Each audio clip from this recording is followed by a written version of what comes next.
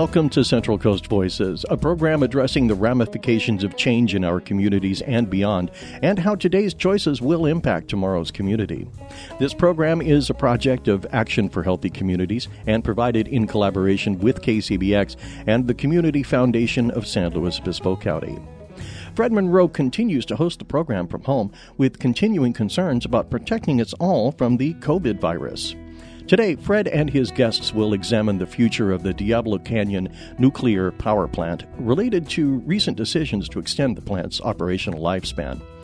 Let's join Fred and his guests as we take a look at what happens next for this facility.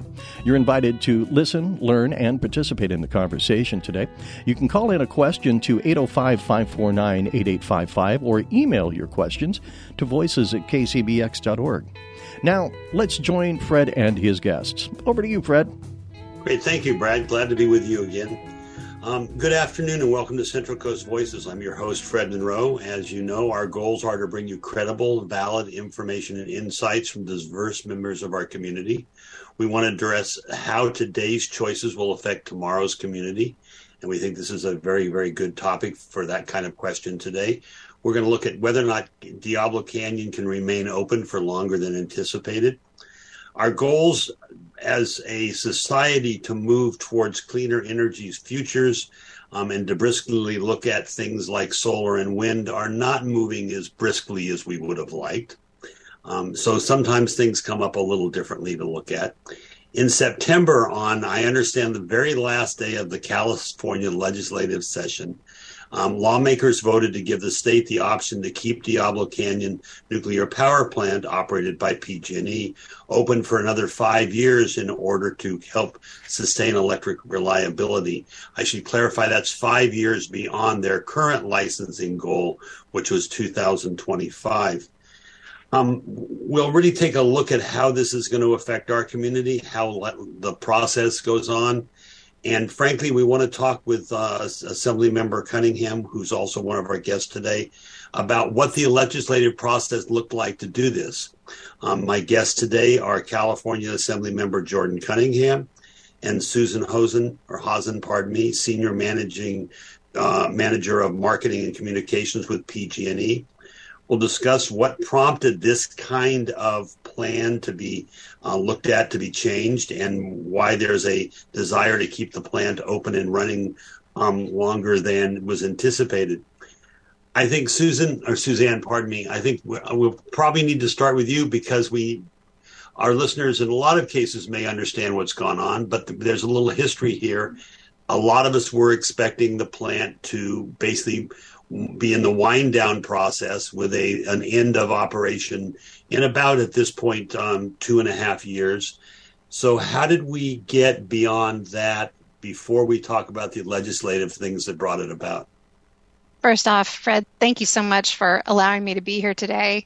It's a real pleasure to speak with you and to speak with Jordan about this topic. It's a very exciting time to work for PG&E. And the way that we got here is that Governor Newsom recently signed legislation that seeks to extend operations at Diablo Canyon Power Plant beyond its current license period that ends in 2025 in order to ensure electricity reliability and help continue to combat climate change as California continues towards its clean energy future. So there was a general perception for a long time that the plant was going to run until 2025. I don't think someone woke up one day and just said, oops, we're not going to have enough energy beyond that date if Diablo closes. Was this within the PG&E community? Was this an ongoing discussion about, do we have any exit strategies that may help us keep it operational? What we can do as an organization in PG&E's case to look at how we may better transition into other forms of power. We're short of power if Diablo goes offline. Your listeners may remember that back in 2016, there was a joint proposal agreement to retire the plant at the end of its operating licenses. Unit 1, its operating license ends in 2024. Unit 2, its operating license ends in 2025. And back in 2016, there was a joint proposal agreement that was put together by environmental organizations, our unions, and other key stakeholders and PG&E to say, all right, looking at the future, we see that the state has a preference for renewable energy.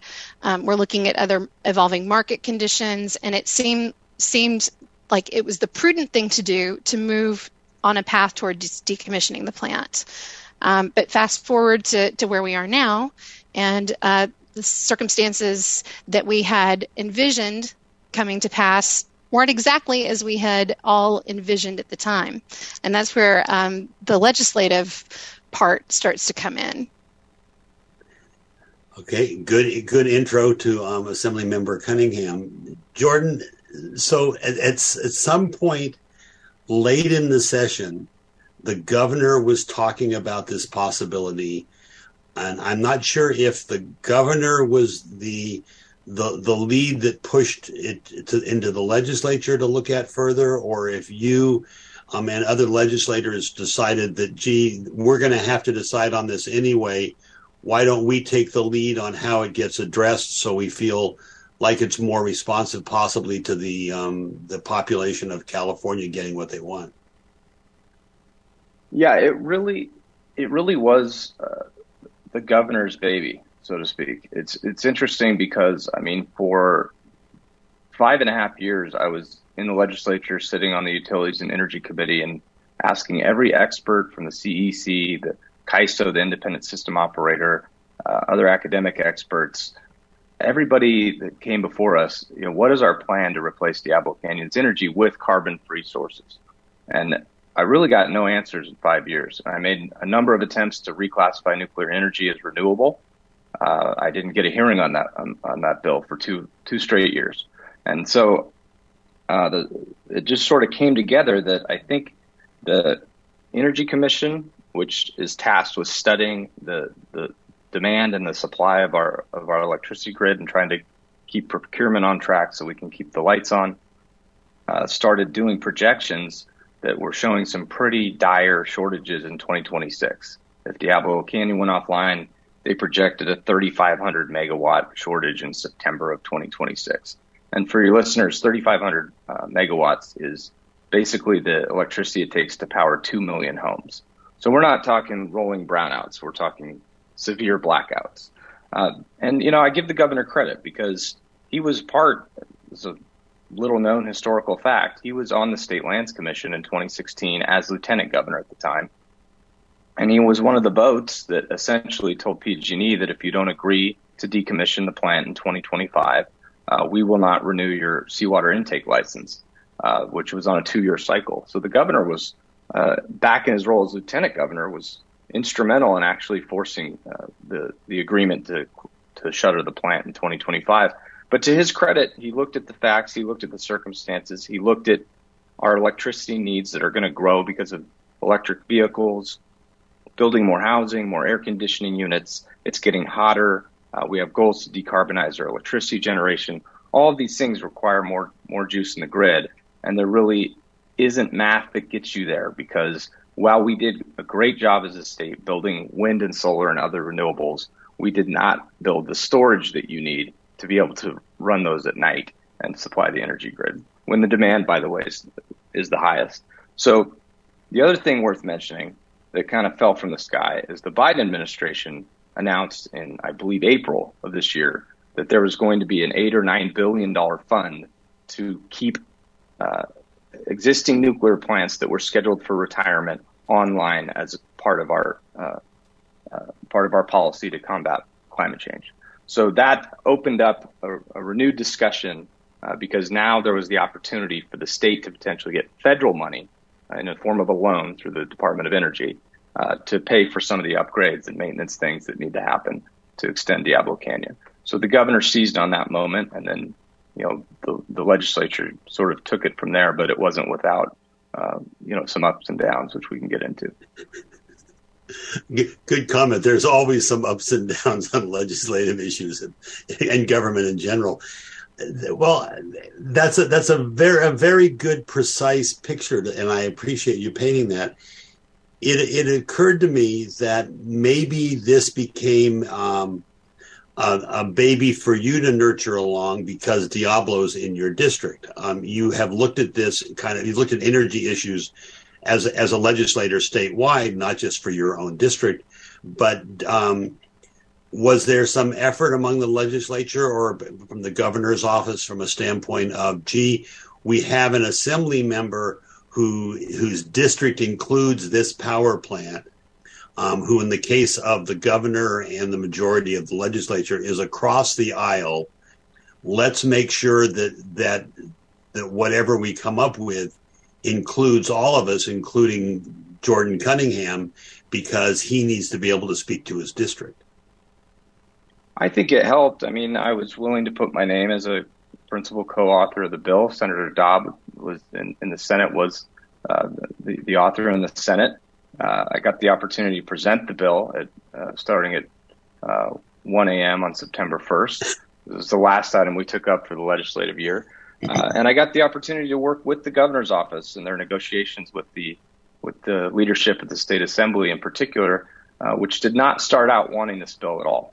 And in fact made it what's called a wharf item and a 2/3 vote for an urgency clause, which gave us what seemed to be the Monday going into the Wednesday night vote. Our vote count was sitting in probably the low 30s optimistically, and we needed to get to 54. So, and there were a lot of concessions made in the language. I mean, that's the other thing that's important. Any piece of legislation that's big, that's got a lot of money involved, a lot of moving parts, and a lot of interest groups, you've got to work really hard to get as many people to the table as you can and try to address all those different issues. And I think I'm very proud of the final work product of the bill. I think it protects ratepayers. I think it is fair to PG&E without being a windfall to PG&E shareholders necessarily. Suzanne can speak maybe more to that.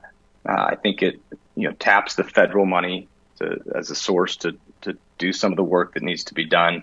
And I think it's got a lot of protections in it for that you don't always see.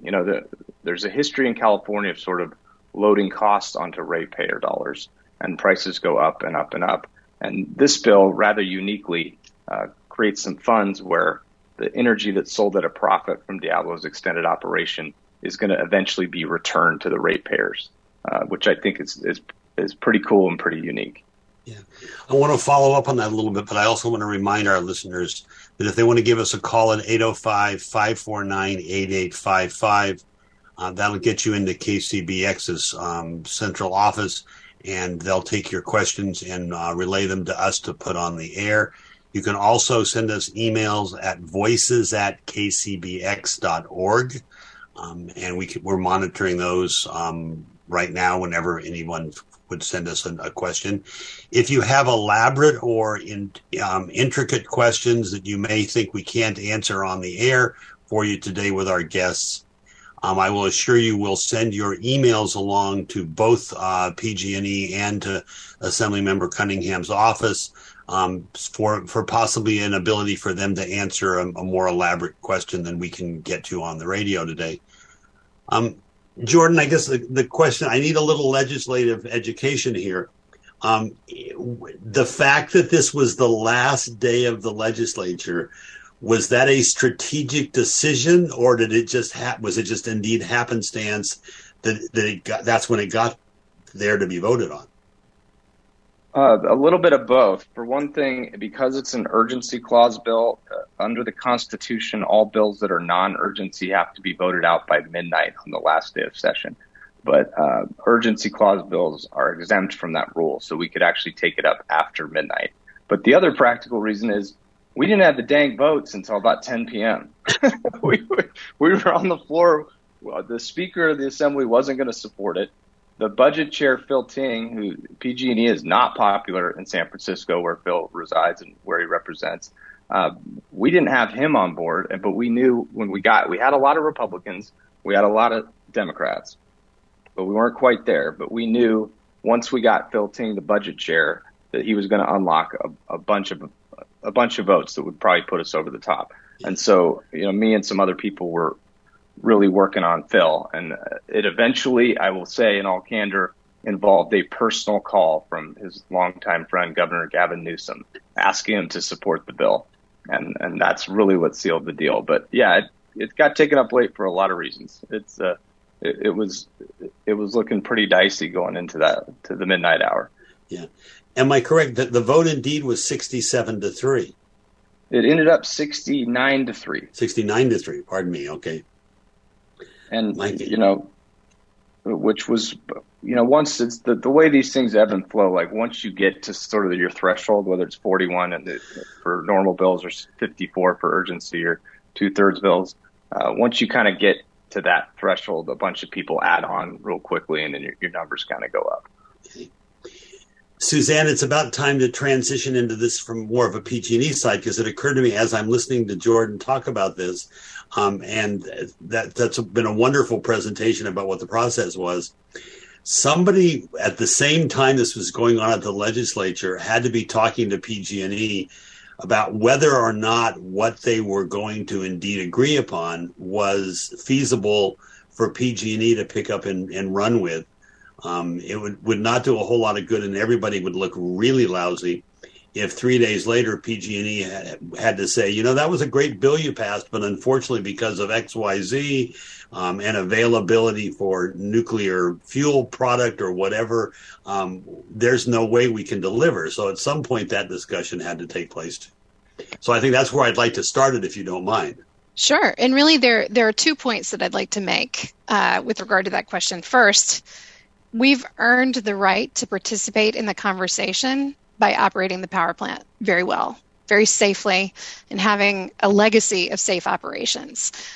We are a very heavily regulated utility and heavily regulated plant. We have a lot of oversight, and we have truly a track record of excellence at the plant. And so were it not for the efforts of the men and women who work at Diablo Canyon, we wouldn't have even been afforded the opportunity to be part of the conversation. The second part is that we're a state-regulated utility. So we follow the energy policies of the state. And up until the passage of Senate Bill 846, the policies of the state had been moving us in one direction. And then seeing the legislative process come to pass and to see Senate Bill 846 be passed, it's a very good sign for us. But I also think it's important for our community members to know that this is not a done deal yet. I mean, we still have major milestones ahead of us, both at the federal and at the state level. While you were speaking, we got a question in that is really posed to PG&E. David Weissman posed the question for both of you: is if PG&E gets to the Department of Energy grant, does the money come in as one big check, or will Diablo have to complete the future round of DOE programs in order to get the funds in increments? And the key part of the question I want to get out there is, will the general fund get paid back the $1.4 billion of the loan? Those are both reasonable questions coming from someone who happens, by the way, David Weissman is with the Alliance of Nuclear Responsibility Legal Fund in San Luis Obispo.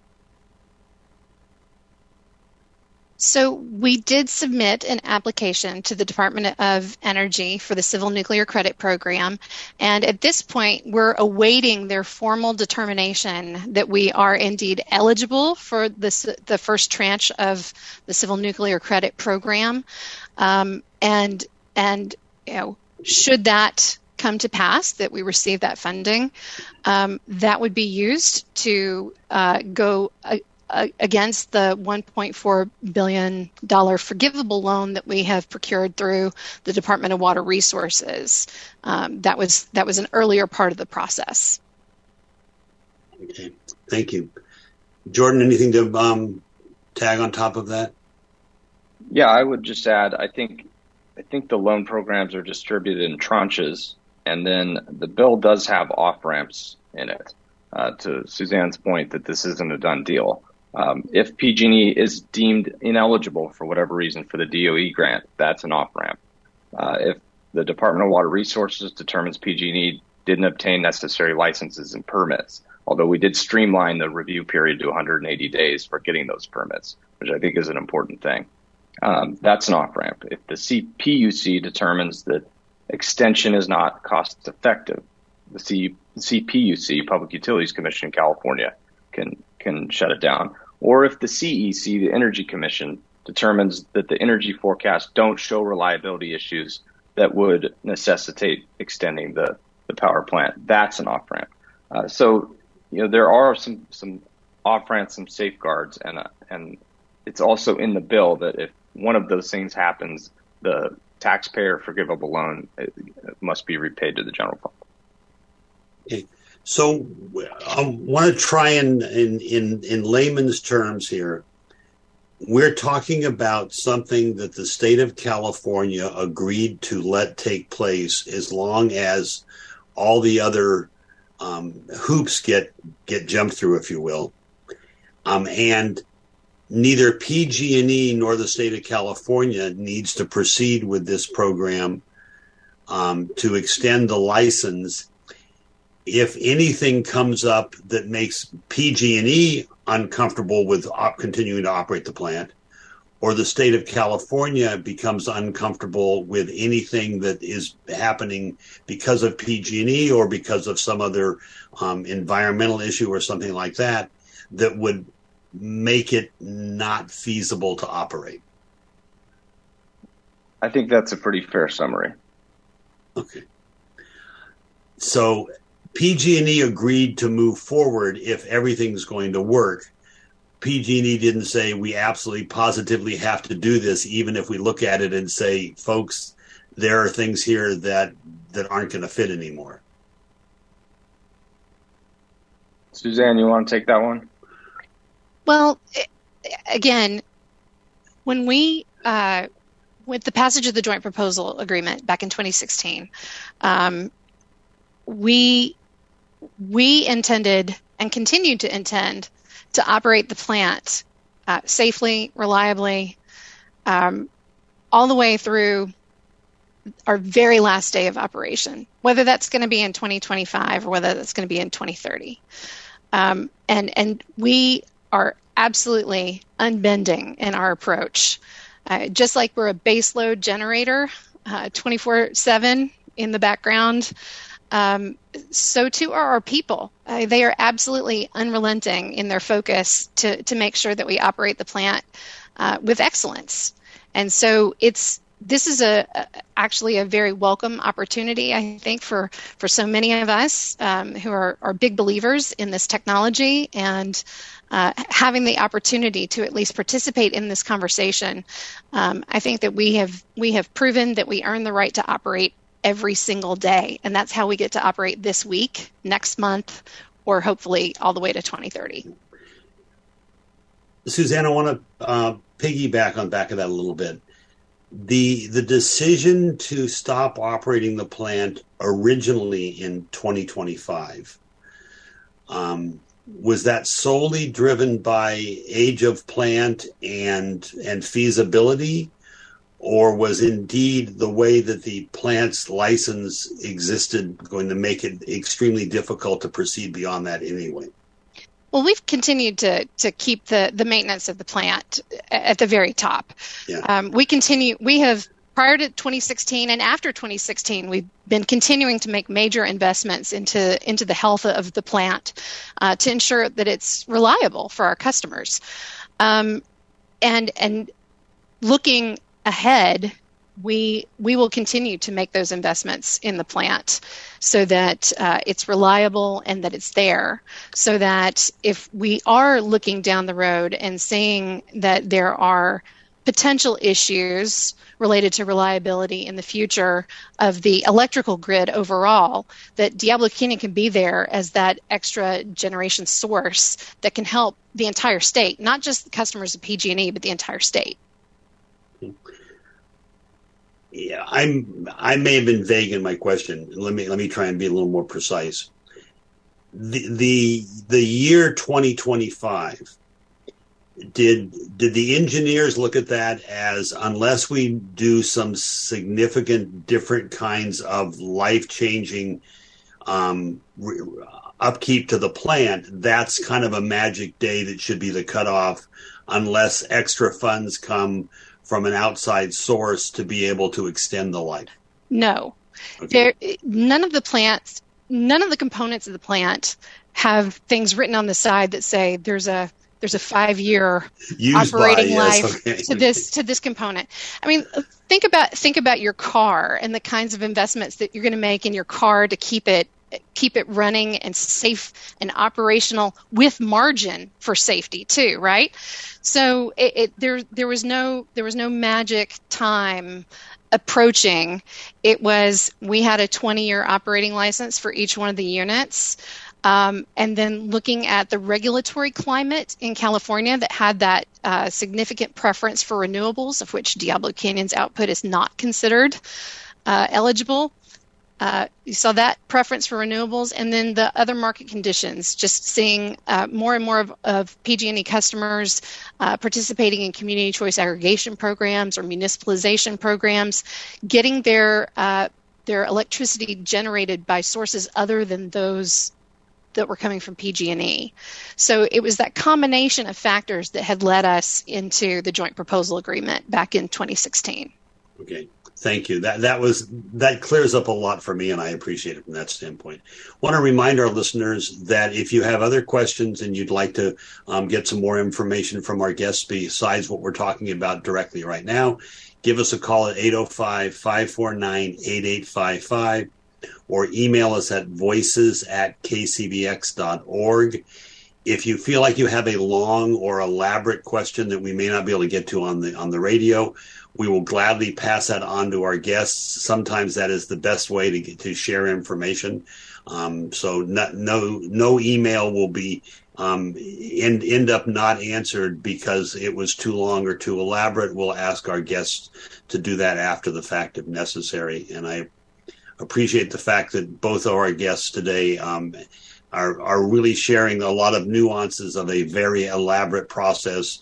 And to say it's elaborate is an understatement, I think. We're going to take a break for a moment. I'm going to turn it back over to Brad in the studio for a little bit, and we'll be back. Both Assemblymember Cunningham and Suzanne Hosen will be with Hosen. I apologize again. Anyway, we will be with us through the next half an hour. If you have some questions, give you a couple of minutes to think about them and send them on over to us. There's more to talk about, and this is Central Coast Voices. We'll be back in just a moment. And we will return to Central Coast Voices in just a couple of minutes. From the KCBX community calendar, the Land Conservancy of San Luis Obispo County is hosting a Goddess Walk, Sunset Walk, and Picnic at the Pismo Preserve. It's happening on this Saturday, November 19th, starting at 2. Your ticket will include a 2-hour docent-led hike, a sunset picnic with ocean views, and other stuff, too, like mocktails and wine, and a donation to the Land Conservancy and a Goddess Walk activity, plus journaling, too. For tickets and more information, please visit 805tix.com. And just a reminder that the KCBX Community Calendar features arts, entertainment, and nonprofit events in San Luis Obispo, Santa Barbara, and southern Monterey counties. You can submit your item or event to be shared. You'll find it on our calendar page right there on the website, kcbx.org. I'm Maria Hinojosa. Next time on Latino USA, The Last Cup, looking at themes of identity, capitalism, immigration, and race through the world of soccer. I've come back to Argentina to tell you about the dream. Most of these kids out here dream of becoming soccer gods. And a lot of their parents dream about it, too. That's next time on Latino USA.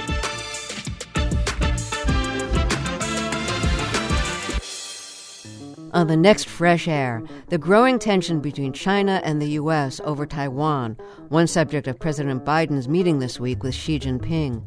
New Yorker staff writer Dexter Filkins will explain the history of the conflict between China and Taiwan, China's increasingly threatening military exercises, and how an armed conflict might play out. Join us.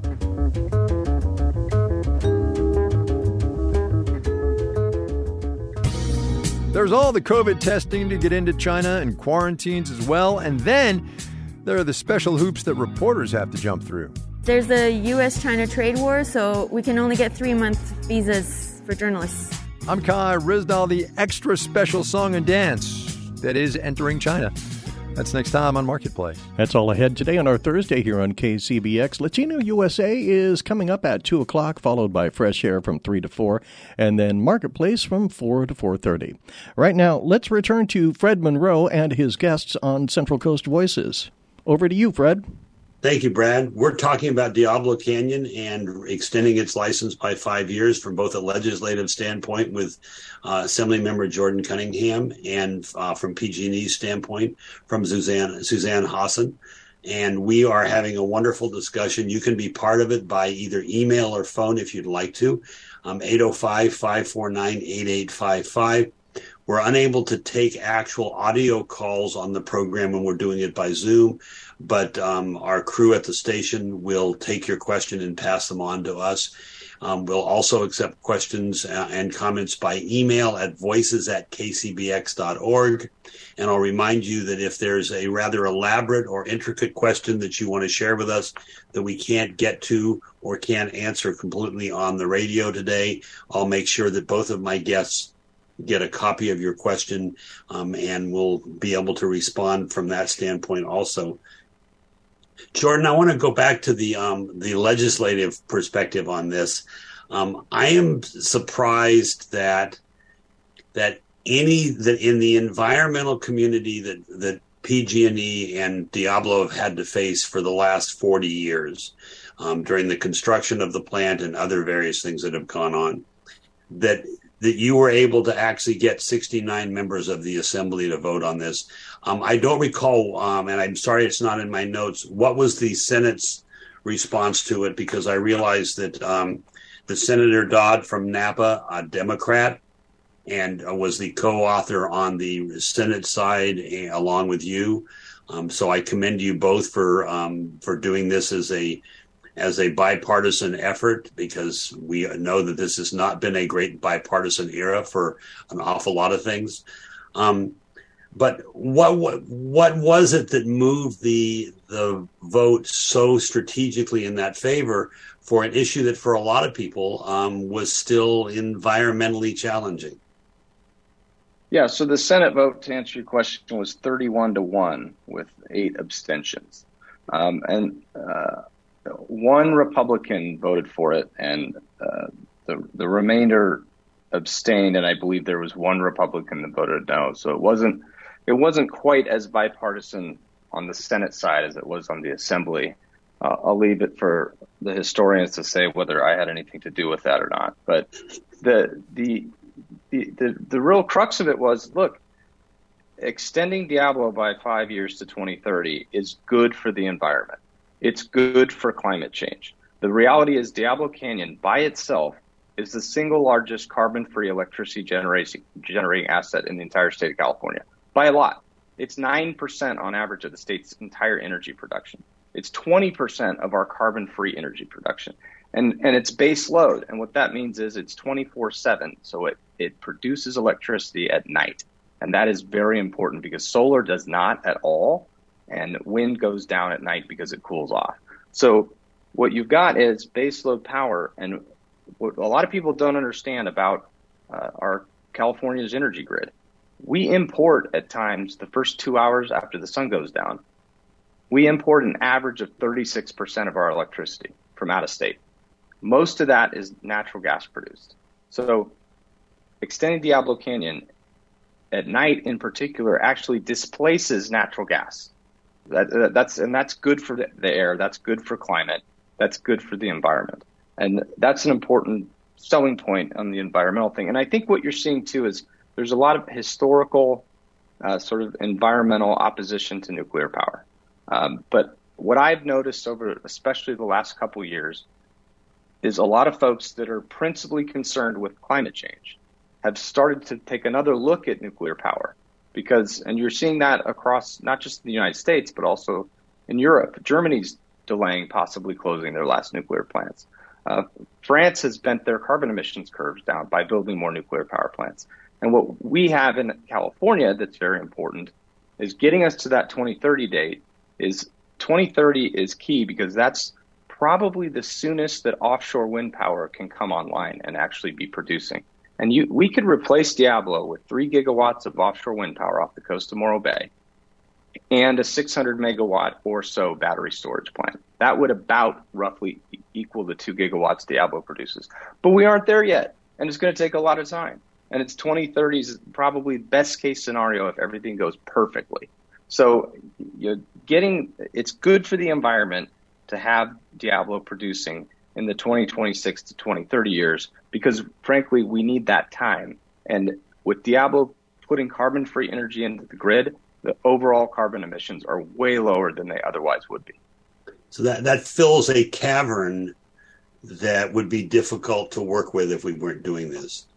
If by difficult you mean we don't have another plan, yes, very difficult. Well, we also if we were looking at somehow needing to increase carbon-based fuel or electricity production, the fact that we, as a society in the early 80s, when there was a lot of challenges being presented to nuclear power and Diablo specifically, we weren't talking about global warming. So the cavern between what we have to fix and what the risks are, it was truly, as I would say, from my layman's standpoint, it was truly as wide as it is now, but we didn't know how to acknowledge it was that wide or really know it was there. I think if you were to say global warming to an awful lot of people, including a lot of educated environmentalists, in 1979 or 80, that we've got a real serious risk of global warming, it wasn't in people's vocabulary. It's possible it wasn't just in mine, but I think it was a general question. No, I think that's right. I think the science and our level of sophistication as a society on studying climate change has improved. I think the science behind that has solidified, and I think that people are starting to assess that risk properly. And I think that's caused a lot of people to sort of revisit some base assumptions about, okay, what is the reality is to decarbonize, you need a bunch more electricity production. I mean, 37% of carbon emissions in California are transportation. They're vehicles, shipping, consumer, personal vehicles, so forth. That's by far the largest percentage. So if you want to really decarbonize, lower your carbon emissions, you're going to have to electrify your vehicle fleet over time. You're going to have to do hydrogen-powered cars for shipping. You're going to have to do a lot of those things, all of which require a much greater electricity generation base. So, I think the environmental vectors are pointing a lot in many ways in the same direction. Yeah, we did have a caller call in. The question was, with the additional fuel rods that would be involved in a 5-year extension, does that intensify the problem of how these spent fuel sources get stored beyond 2030? It's the concern about storage, obviously, of spent fuel has been an ongoing question, but this would add five years to the amount of spent fuel there is. Right. And so out at the plant, we have two methods to store our spent nuclear fuel. We have wet storage and dry storage. So the wet storage, we've got spent fuel pools that are in our fuel handling building. And then we also have an area with a very complicated acronym. It's called the Independent Spent Fuel Storage Installation. And it is on a hillside behind the power plant itself. And in the spent fuel storage installation that's on the hill, the dry storage, we have enough room to store 40 years of spent nuclear fuel. But then looking at the combination of both the wet and the dry storage, we have the ability to accommodate the additional spent fuel that would be generated by an additional 5 years of operation. But both methods are safe and secure and continually inspected by the Nuclear Regulatory Commission. And it's something that we take very seriously. And it's something that we are continuing to do, and we are continuing to to guard, protect, maintain this spent fuel until such time as the federal government accepts the responsibility to accept their spent fuel back from PG&E in a federal repository. Okay. Thank you. David Weissman sent another email because I may have misquoted one of his questions. When will the $1.4 billion loan from the general fund be paid back to California taxpayers? Is there a fixed time and date?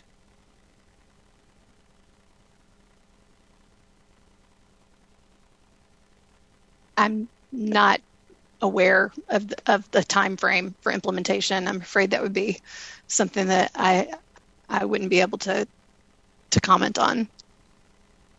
Okay. All right. There's some more elaborate parts of his information I'll pass on to both of you after the program. But I know that Mr. Weissman is a frequent participant at our meetings and has a very open relationship with many of our subject matter experts who would probably be in a better position to answer those detailed technical questions about the repayment. But ultimately, we are this proposal and the possibility of continued operations. It actually works out in our customers' benefit. When you look at at the funding mechanism, there wasn't particularly a funding mechanism set up for our operations past 2025, and that was one of the key parts of the legislation, was giving us some sort of mechanism because it's outside of the way that we have routinely operated the plant and gone through our general rate case. So in looking at whether or not what kind of impact this is going to have for our customers, we estimate that the cost to our customers from continuing to operate the plant would range from a charge of less than $1 a month to actually a bill credit of more than $5 a month. And it really depends on the market prices. Thank you. And David, I will send the rest of your question on to my guests so we can get a little, maybe a further answer from that standpoint. Yeah, sorry about that, David. Jordan, you were talking about the concept of potential of the expansion of storage, and I think you may have referenced it as batteries. In my mind, it was just any storage method. Because what comes to mind, and this may be a question for Suzanne, is the Helms power plant in the Sierra foothills where they store power. For listeners who may not realize this, and this is a very layman's view of this, when Diablo is creating more power than we're using at given times of day, there is a hydroelectric plant that pushes water to an upper storage area, and then that stored water can gravitationally be used as a generation source. It's going back probably 30 years at least, got an opportunity to look at that facility and was flabbergasted at how efficient that is for storing energy as a reservoir system. Is there a lifespan issue with the Helms plant? Because what occurred to me, among other things, is if we're looking at the ability to put other types of energy sources online post 2030, if that plant has a lifespan, the Helms storage facility has a lifespan that exceeds that 30 years, then that's a tool that's available, hopefully at this point, into perpetuity. Yeah, I'd have to look up what the lifespan of the Helms plant is. It's a wonderful asset, and a company called Vistra runs the lithium battery storage facility in Moss Landing up in Monterey County. They can store 400 megawatts of energy on a 4-hour cycle, and they're planning on expanding that to 750 megawatts. Vistra also has bought the Morro Bay, the old Duke Energy plant, the 3 stacks near the Rock over in Morro Bay, and they're looking at developing a 600 megawatt lithium battery storage facility. Gravitational storage is happening in Montana. Pump storage is happening all over the place. Pretty simple physics. Lithium's got large scale lithium storage has its own issues, but it's sort of the best way to store energy in batteries that we have at present. But the pump storage facilities, you basically need a hill and a giant trench and a bunch of water and a big cement block that's on, this is pretty simple physics, as you alluded to. The reality is, in my view, if you want a fully renewable energy grid, which I think is our ultimate goal in California, it is. We put it into law. You need all sorts of storage because you've got to take the excess. We are solar power exporters during the daylight hours, and we are natural gas power importers at night. And to solve that equation, you've got to have these facilities that can store massive amounts of electricity, whether it's gravitational pump or battery or what have you, and then run the current the other way at night. Because what's happened over time is the peak energy load for the grid is the first 2 hours after the sun goes down. People get home, they turn their ACs on to cool their house, they flip on all their televisions, they've got kids on 17 different tablets or whatever, or maybe that's just my house, I don't know. But that's what we've seen shift. And so that's a bit of a problem when you're matching up supply and demand, and those storage facilities allow you to solve that problem. And so we're going to need a lot more of it. We're pretty much on track as a state on solar, wind, offshore wind, biomass. I think our renewable energy goals in terms of producing that electricity, we're in pretty good shape. We're on track to get there. But we aren't on track on the storage piece. And without that piece, I don't see that, we're going to be importing expensive natural gas. And the other thing that's important for people, I think, to realize is the cost of buying those additional marginal megawatt hours to keep your lights on when you're buying them from Arizona or from Nevada or whatever.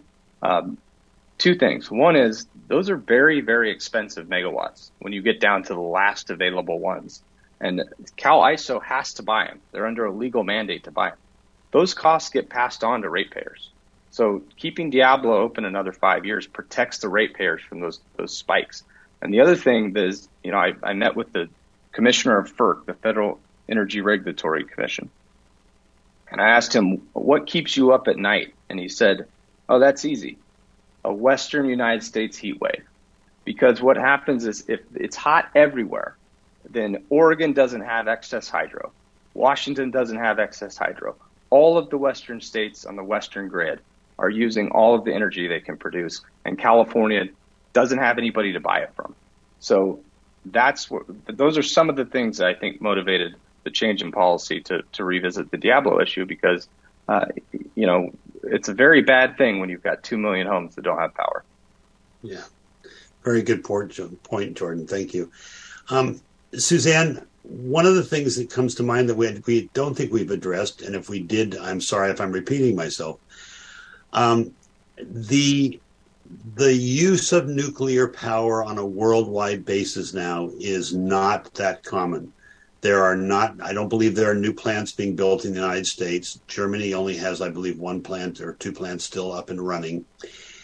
Is this 5-year extension that you, frankly, a year ago weren't prepared for or weren't really looking at, I think, going to affect where you indeed even get fuel sources to refuel the plant for an extra 5 years?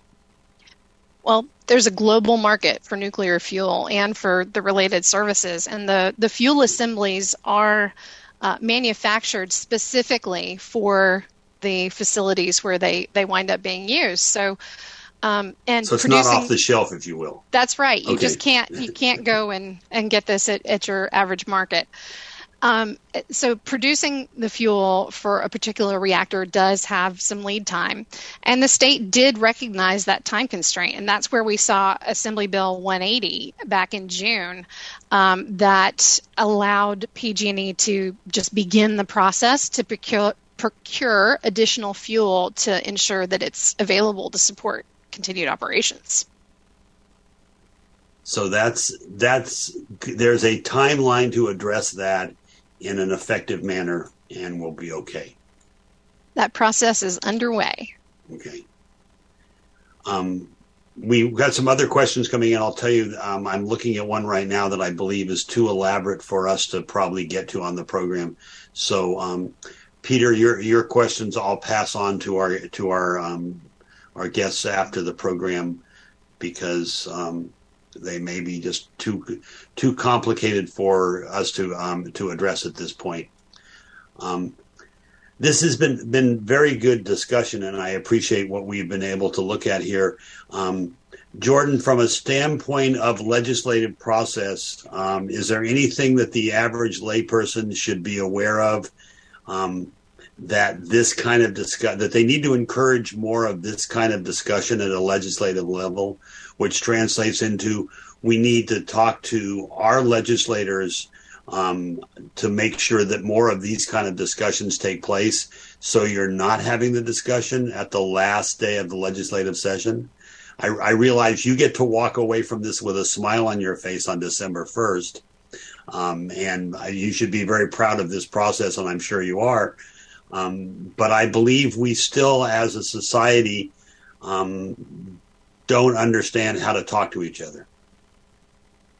No, I think that's right. And it is in the nature of human endeavors that a lot of things end up getting done last minute.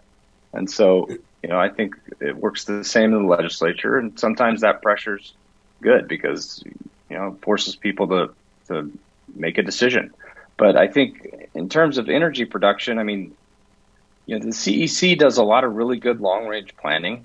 The Cal ISO does, I think, a pretty good job of keeping the lights on and managing the grid.